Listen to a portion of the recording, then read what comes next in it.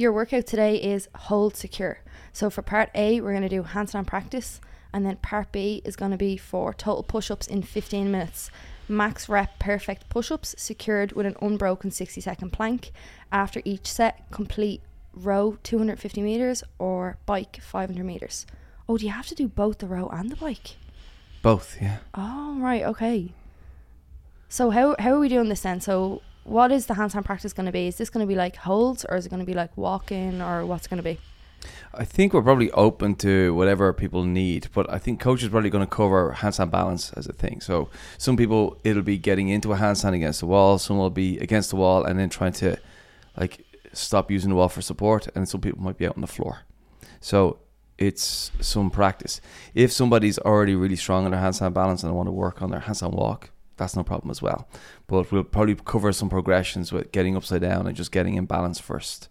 Okay, so it's really just about improving some way of handstands, whatever skill level you're at, kind of thing. Exactly. And you know, the body control required and the upper body strength required for a handstand, whenever we're practicing, we're getting better. Plus it's a bit of fun. Okay, cool, sounds good. So then for part B, we have for total push-ups in 15 minutes. So we're doing a max rep set of push-ups. Is this like to absolute failure? Like, should you fail a push-up or no? No, and you see the second part, it says secured with an unbroken 60-second plank. Yeah. So for instance, if you do 6 push-ups, you're not going to get those reps credited unless you hold a 60-second plank right after it. Oh, and does it have to be unbroken? Oh, it has to be unbroken. It has to be unbroken. So if you decide to go to 7 or 8 or 9 or 10, and then on the 11 you fail, you'll get no credit for those reps on the scoreboard that day, because you haven't gone straight to a plank and held it. So you need to have enough in the tank that you can do a 60-second plank like at the top of the last rep, basically. That's a bit harsh. It's harsh. It is. And you really do have to decide, like, I want to squeeze every rep out of the set of push-ups, but then I need to have enough in the tank for the plank, because then I have to go and do this cardio stuff and I don't get a chance to come back and do it for a while. So like, I think you should go chasing a score while also being really strict on yourself and your form. I think that would be the way we get most out of this workout. You'll get stronger, but you know, if you play the game is there to make you work a bit harder, basically. And then between each set, we're going to be doing a row and a bike. I thought it was one or the other.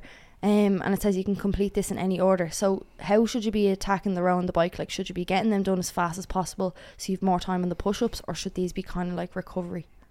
Yes, it is definitely there for recovery, but you are playing the game here, and I think you should be playing the game here on the cardio.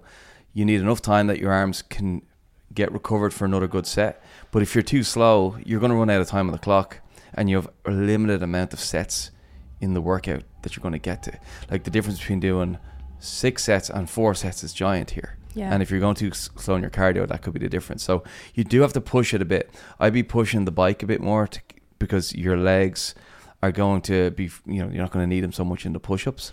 And then you might be able to back off a bit on the row. The reason we're doing it in any order, we're going to have X amount of machines there. You get on whatever's free, and then you can complete in you know, bike first or row first. And then you go back to your push-ups, make sure your form is perfect, and you basically go and do as many reps you can. So it's pretty much going to be 15 minutes of non-stop moving if you're moving between the push-ups and the machines the whole time, or are we resting at any point? Yeah, I don't think there's any room for strategic rest. I think, like you said, the cardio is the rest here for the push-ups, and the push-ups might be the rest for the cardio a little bit. But I think managing the push-up form has got to be top priority. Then squeezing every last rep out would be priority 2, and then making sure you secure that plank by the end.